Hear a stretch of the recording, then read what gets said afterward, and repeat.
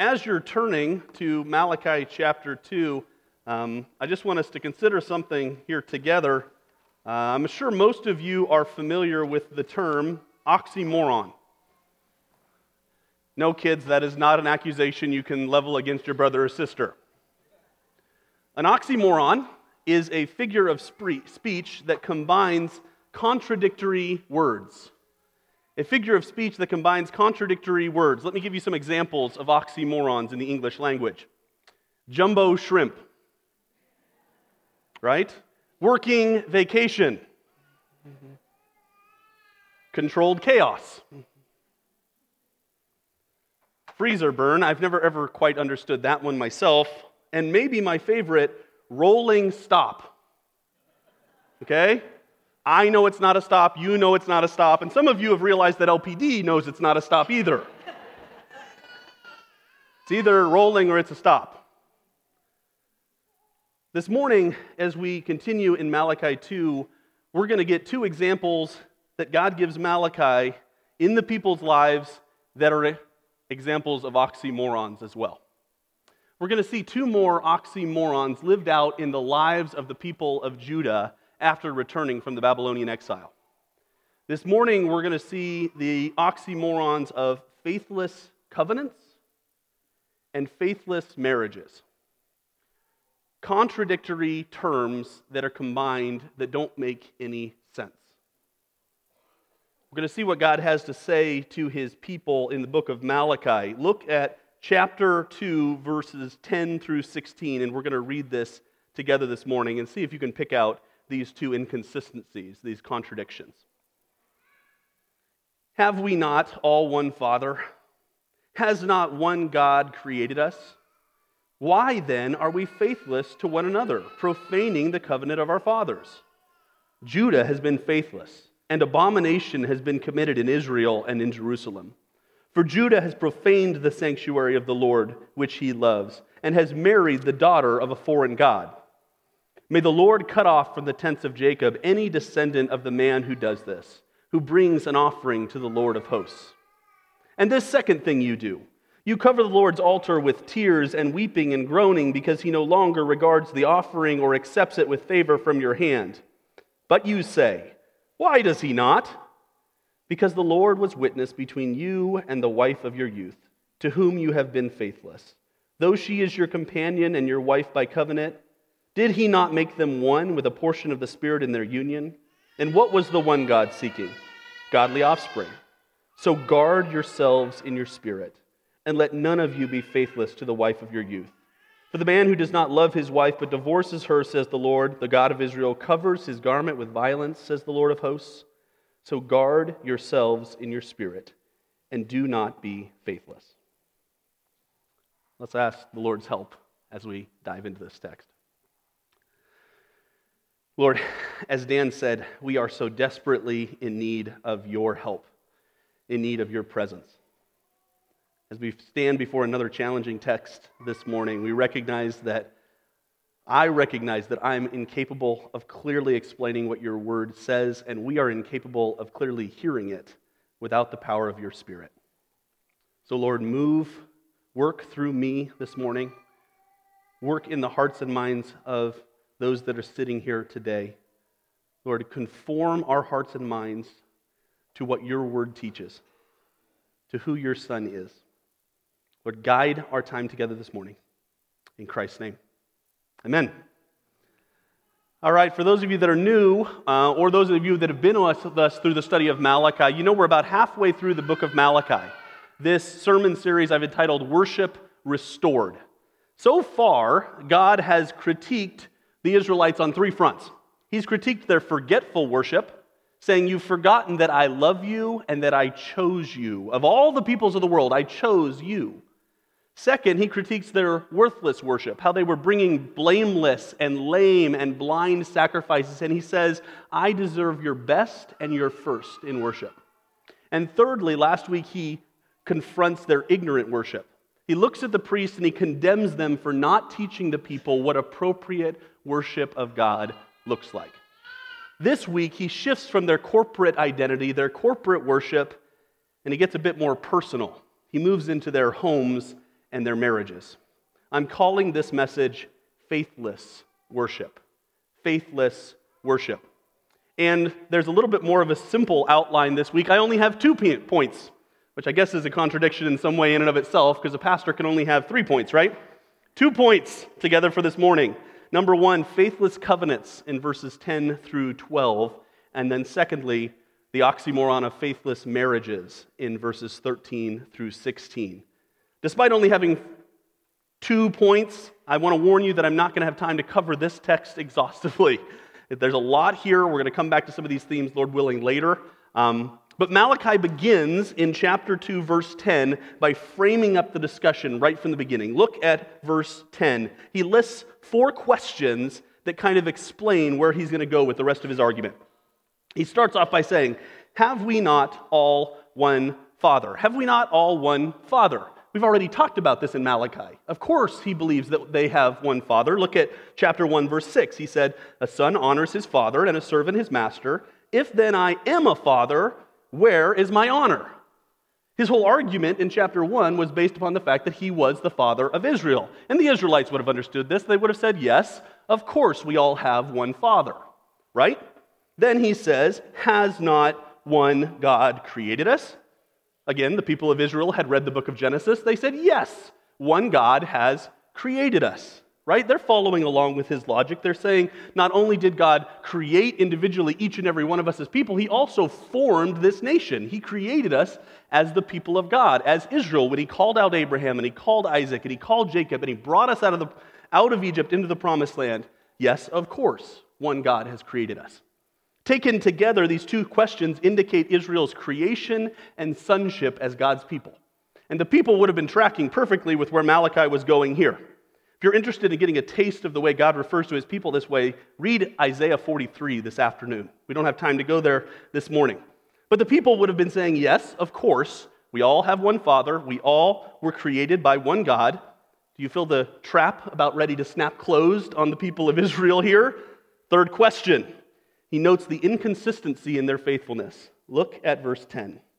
Why then are we faithless to one another? He says, we all have one Father, yes. We all have one Creator, yes. Why then are we faithless to one another? At this moment, we have to take a bit of time and talk about what faithlessness is. Faithlessness is defined as not being reliable or true to allegiance. It's infidelity, or if it's treachery, it's agreement breaking. It's deviating from doing what you say and say what you do. It's deviating from our commitments and our covenants and our promises and what we've said we're going to do. And here he says, why then are we faithless to one another?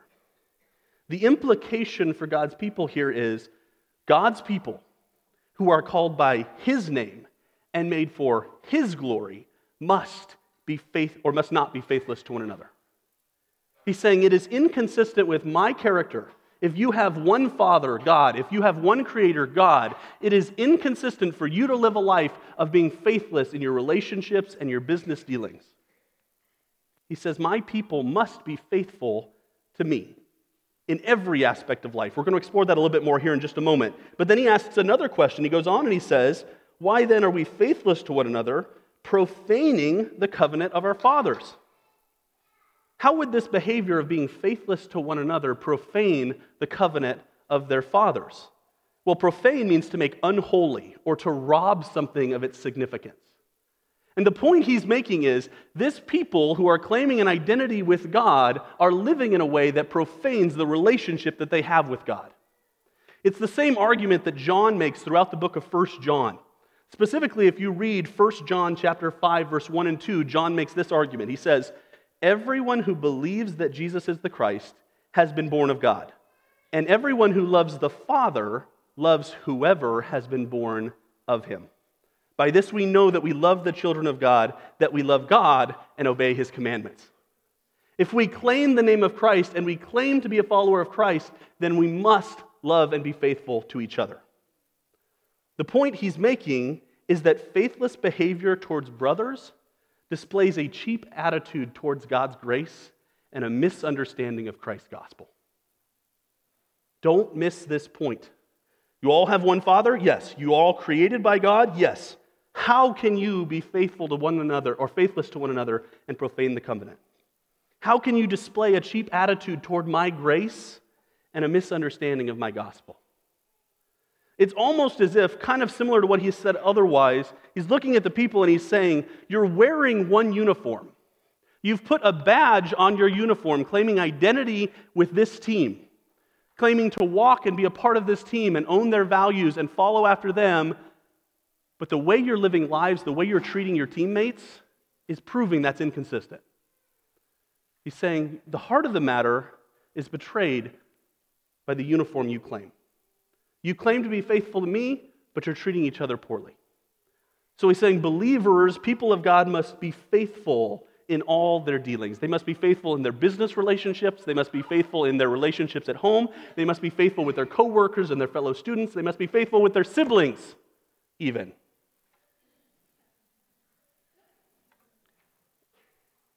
He's setting a precedent here. He lays out this broad concept, and then he's going to flesh it out with two specific issues he has with the people. Malachi works through both, and we see our first oxymoron, faithless covenants. Look at verse 11. We first see the offense that the people are guilty of. Judah has been faithless, and abomination has been committed in Israel and in Jerusalem. For Judah has profaned the sanctuary of the Lord which he loves, and has married the daughter of a foreign god. This is precisely the same issue that Ezra was speaking to in Ezra chapter 9. He's saying Judah has been faithless. And follow this progression of these four things he says about Judah here. He says, Judah has been faithless. He says, you, the people of God, having returned from the exile, my faithfulness to you are now not being reliable. You're not being loyal. You're not being true to each other. It gets worse than that. He says, abomination has been committed in Israel and in Jerusalem. Abomination, a word that's reserved for a serious offense. He's saying this action that you're taking is a serious problem. In fact, he goes on to say, the sanctuary of the Lord which he loves has been profaned. There's that profaned term again, made unholy, made unworthy, made unvaluable in your mind. Your worship is being demeaned and undermined by this activity. You say, well, tell us what it is already. He does. What is it that they were doing that was so bad? He says, and has married the daughter of a foreign god. Has married the daughter of a foreign god. And you go, well, that doesn't sound like that big of a deal. Surely who you marry isn't such a big deal to God. And that we would be wrong. Deuteronomy chapter 7, verse 3 and 4 says this. He says to the people, you shall not intermarry with them, speaking of all the people in Canaan, giving your daughters to their sons or taking their daughters for your sons, for they would turn away your sons from following me to serve other gods. Then the anger of the Lord would be kindled against you, and he would destroy you quickly, which is exactly what happened when the people were sent into exile the first time. But he says, for they would turn away your sons from following me to serve other gods. The point that he's making about who we marry is it's not about ethnic purity, it's about religious idolatry. He's looking at the people and he's saying, who you marry matters. Who you marry matters, because those unbelievers are going to draw the hearts of the people away from worship of the true and living God. And the Israelites should have known this, because this is what happened to Israel and Judah the first time. This is what happened to Solomon, the wisest man who ever lived. And his heart was pulled away from worship of the true and living God by his foreign wives. It's not about ethnic purity. It's not about national identity. It's about religious idolatry. And this is the same principle that gets fleshed out by Paul in 2 Corinthians 6, verses 14 through 16. He says, do not be unequally yoked with unbelievers. For what partnership has righteousness with lawlessness? Or what fellowship has light with darkness? What accord has Christ with Belial? Or what portion does a believer share with an unbeliever? What agreement has the temple of God with idols? For we are the temple of the living God. He's not saying we shouldn't have a relationship with unbelievers, but he's saying to marry unbelievers opens up the prospect of being pulled away from worship of the true and living God.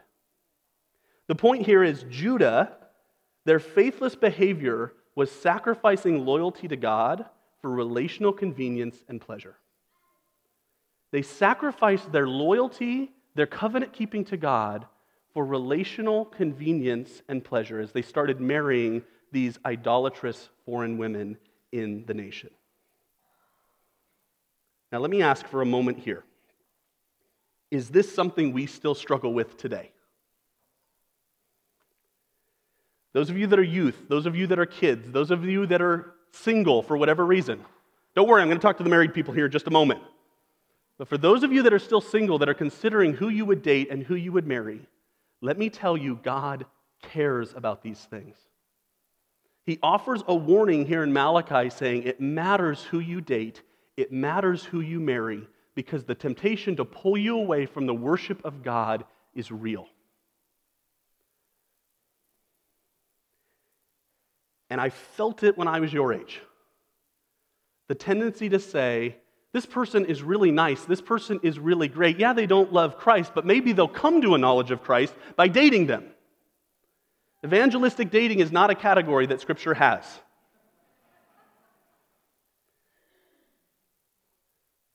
But it's a real temptation for those of us that are single, is it not?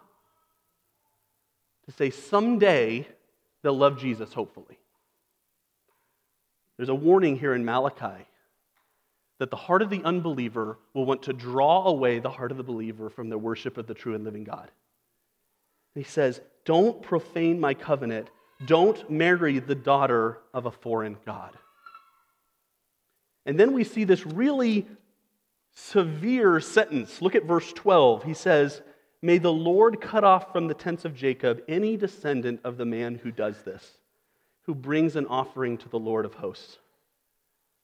It says, may the Lord cut off from the tents of Jacob any descendant of the man who does this. Because that needs to be removed so more people aren't drawn down that same path. And when they bring an offering to the Lord of hosts, what is he talking about again here? We keep bringing it up in the book of Malachi. He's talking about worship. He's talking about when the people assemble, when they bring their offerings to God. And he's saying, this is such an offense that that person should be separated from that. Is it that significant in your minds? Is it that significant in your dating relationships? The summary of what he's saying here is God's covenant faithfulness, what he's described in chapter 1, should inspire his people to be faithful to him. God should be first on the throne of your heart. There is no such thing as a faithless covenant to God. There is no such thing as faithless worship to God. There is no such thing as God plus. God plus the person I'm dating. God is either first in everything or he is not Lord of your life. They were putting their relational convenience and pleasure above their loyalty to the covenant of their God. And God says, this is a dangerous and wicked thing to do. But that's it for the singles. Now Malachi shifts his focus to a second relational topic, our second oxymoron, if you will, for the morning: faithless marriages. He introduces this in verse 13 by saying, and this second thing you do. This second thing you do, and he goes in another direction. Now, quick note here as we read 13 through 16. It's addressed exclusively to the husbands in these relationships. Because at the time, husbands were the only one that had the authority to divorce their wives. But lest all the wives and women in the room check out, God's standard here applies both to men and to women. God's ideal for marriage applies both to men and to women. Look at verse 13 and 14, and we see the people's complaint. Here they go. He says, you cover the Lord's altar with tears, with weeping and groaning, because he no longer regards the offering or accepts it with favor from your hand. So God's not listening. He's not accepting your offerings. This should sound familiar. We saw this in the second week of our study as well. And what we see is the people are weeping because God is rejecting their offering. They're sorrowful because God is disciplining them. Now, it's important to note here that their sorrow does not stem from a repentant grief over their sin. Their sorrow stems from the consequences of their actions. Not that we would ever be guilty of that, right? Kids, are you more upset about the consequence your parents give you or about the thing you've done wrong? Adults, are you more upset about the consequence your boss gives you than the thing you did wrong? Are we more upset about the consequence God puts in our life than the thing we did wrong? The people are sorrowful over the consequences, not repentant over their sin. And so they respond in their classic way in verse 14. Here it comes. But you say, why does he not? Israel's at it again, arguing with the Lord of the universe. Why does he not? They say, why does he not regard or accept our offerings? Why is he ignoring these things that we're giving to him? Right in the margin of your Bibles, 1 Peter 3:7. Look it up this afternoon, where husbands are said that their prayers will be hindered for not living with their wives in an understanding way. God takes this stuff seriously. And then God explains why it's such a big deal. God explains his involvement in their marriages. He says, your marriages are not just about you. Let me describe the ways I'm involved in your marriages and why that results in me not listening and accepting your offerings. We're going to see three things here. First, verse 14. But why does he not? Because the Lord was witness between you and the wife of your youth, to whom you have been faithless, though she is your companion and your wife by covenant. First thing we see about God's involvement in our marriages is that God is the witness to our marriage covenants. God is the witness to our marriage covenants. A witness is one that stands beside and testifies to what they've seen. This makes sense to us in Nebraska. A lot of states don't require witnesses when they do a marriage, but in Nebraska, we still require 2 signatures from 2 witnesses that stood there and say, I saw the people take the vows, I saw the service, these people are married. And they have to sign on the marriage certificate. But there's a few implications of the fact that God is the witness to our marriage covenants. Think about it. A witness sees what takes place. God is a witness to your relationships and your marriages. God sees what takes place in your relationship before you get married. God sees the ceremony and what's taking place in your marriage today. And God sees what you choose to do with that covenant going forward. God hears. It's almost as if he's standing there beside you as the groom, standing there beside you as the bride as you take your vows, listening to the commitment you're making not only to your spouse, but before God. Right? At the beginning of weddings, we say, in the presence of God and all these witnesses, because God is witness. He sees and he hears the commitment we make in our marriages. And assuming it's a biblical marriage, God affirms it. He says, this is good. I created this. I'm testifying to the goodness of this gift. So God is a witness to the wife of your youth. He says, to whom you have been faithless, though she is your companion and your wife by covenant. He says, by putting her aside, by rejecting her and divorcing her, you are being faithless to your companion and your wife by covenant. And I'm a witness to that covenant that you have made. The principle at play here is, marriage unfaithfulness betrays what God has testified to in our marriages. Now bear with me, we're going to speak to some specific examples here in a moment, so hang on. But the principle in Malachi is our marriage unfaithfulness betrays what God has testified to in our marriages. It's really important to keep in mind.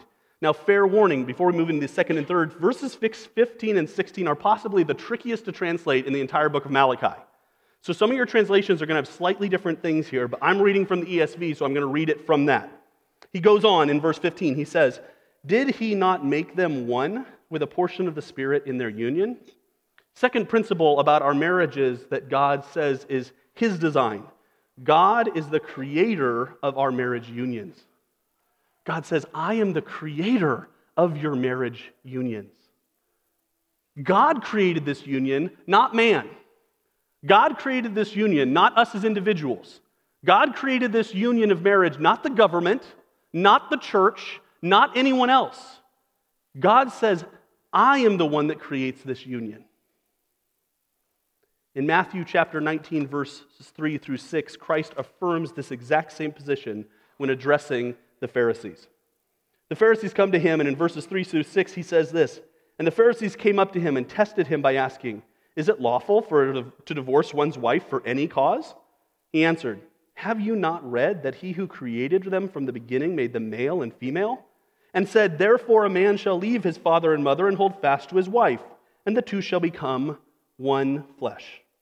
So they are no longer two, but one flesh. Therefore, what God has joined together, let man not separate.'" It's the same argument that Malachi is making in chapter 2. God is the creator of our marriage unions. And I think there's at least three implications worth noting from God as the unifier of our marriages. The first, and basically, or maybe most straightforward, is that marriage is monogamous. I'm not going to go into explicit detail here, but the reality is marriage is intended to be monogamous because there is one union created between the man and the wife when they get married. That is God's design. So the world will tell you all sorts of other things about open marriages and about polyamorous relationships and about all sorts of other things. But God says, I am the creator of your marriage union. Marriage is monogamous. Secondly, marriage is spiritual. Again, the world would tell us that your marriage has little more to do with than just your physical union, your relationship, or your emotions, or even like the combining of your property and your assets. But God says, I'm the one that has done this. I have created this union. There is something here that is greater than when the two of you were on your own. Which leads naturally into the last one. Marriage is lasting. Marriage is intended to be a lifelong commitment of faithfulness between a man and a woman. Because God has created the union, not us. God gets to define the terms, not us. And the point is that marriage unfaithfulness betrays what God has unified in our marriages. That idea of profaning the covenant, it casts mud on the picture that God is trying to paint through our marriages. Which speaks to the third way that God is involved in our marriages. Look at 15 again. "And what was the one God seeking? Godly offspring." God says, I am the purpose for your marriage relationships.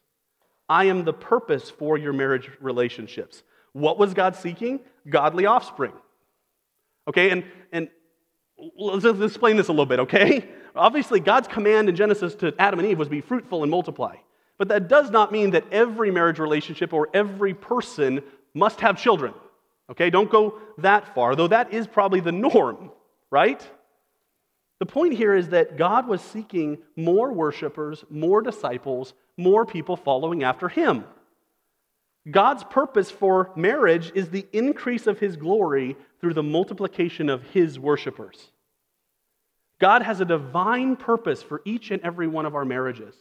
It is to glorify Himself through seeing more people come to the saving knowledge of Christ.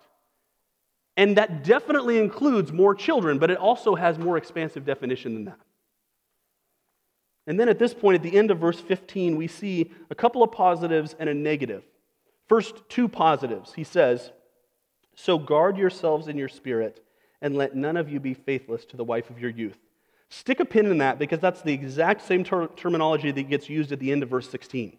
So hold on to that. We're going to come back to that in just a moment. But in 16, at the beginning of 16, he addresses the negative. He says this, "For the man who does not love his wife but divorces her, says the Lord, the God of Israel, covers his garment with violence, says the Lord of hosts."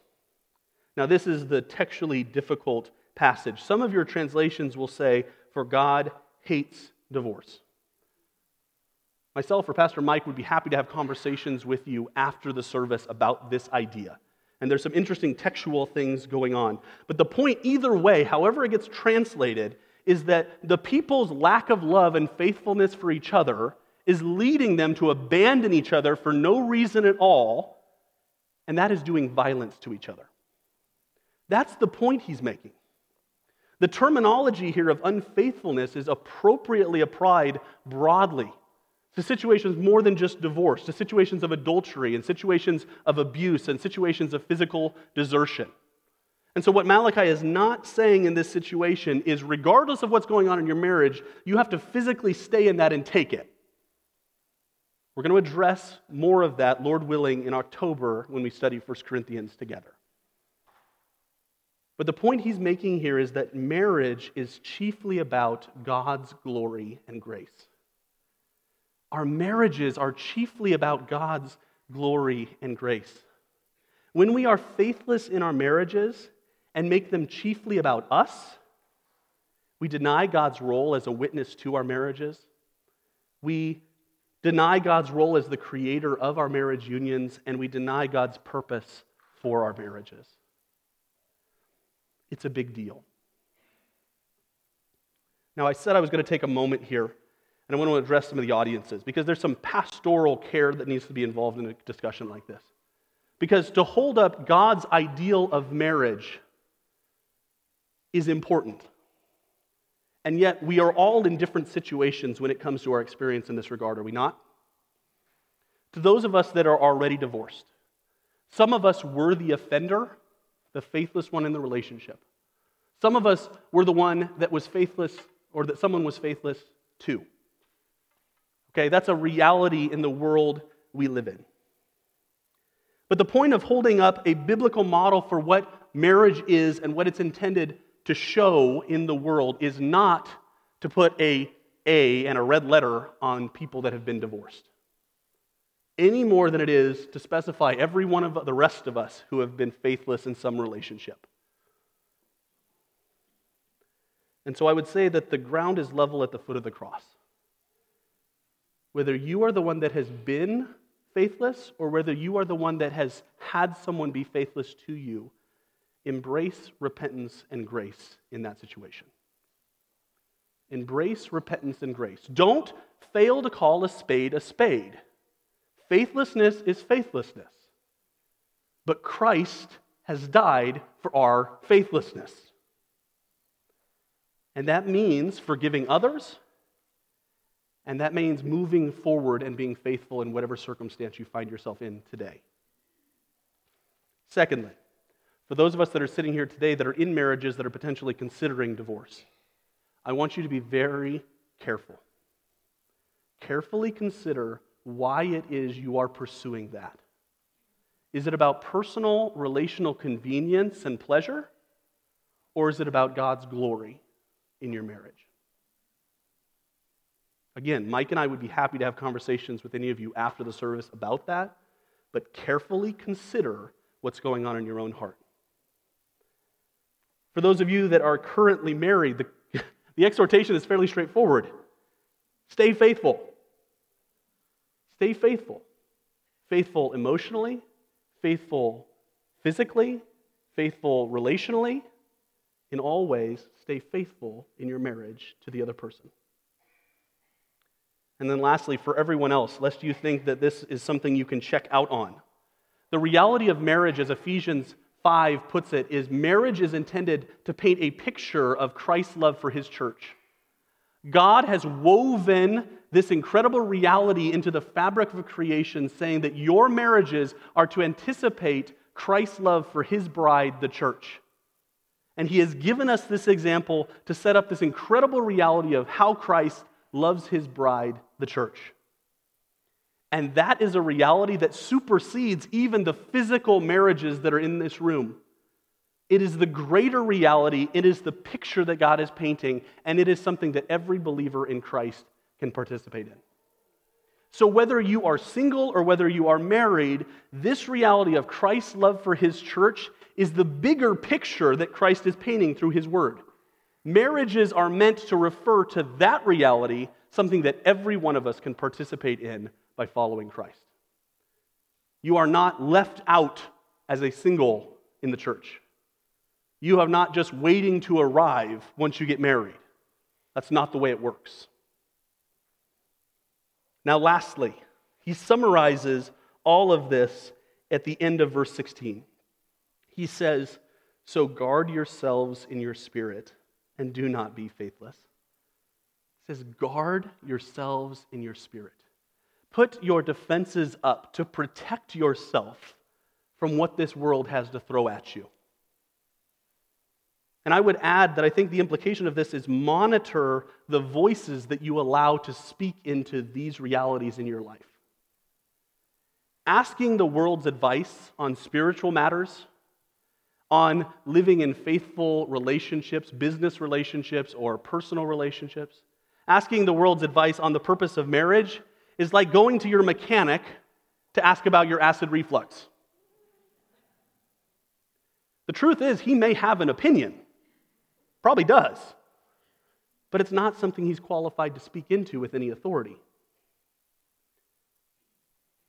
Going to anyone other than the author of creation through his revealed word to address questions of faithfulness in this life is an exercise in futility. But we have a tendency to take our lead on faithful relationships in business and in home and in marriage and in other relationships from the world rather than from God's word. It says, this is what I have told you faithfulness looks like. And then this pretty much stands for itself. And do not be faithless. This is one of those prime examples of a command that's really easy to understand and really hard to do.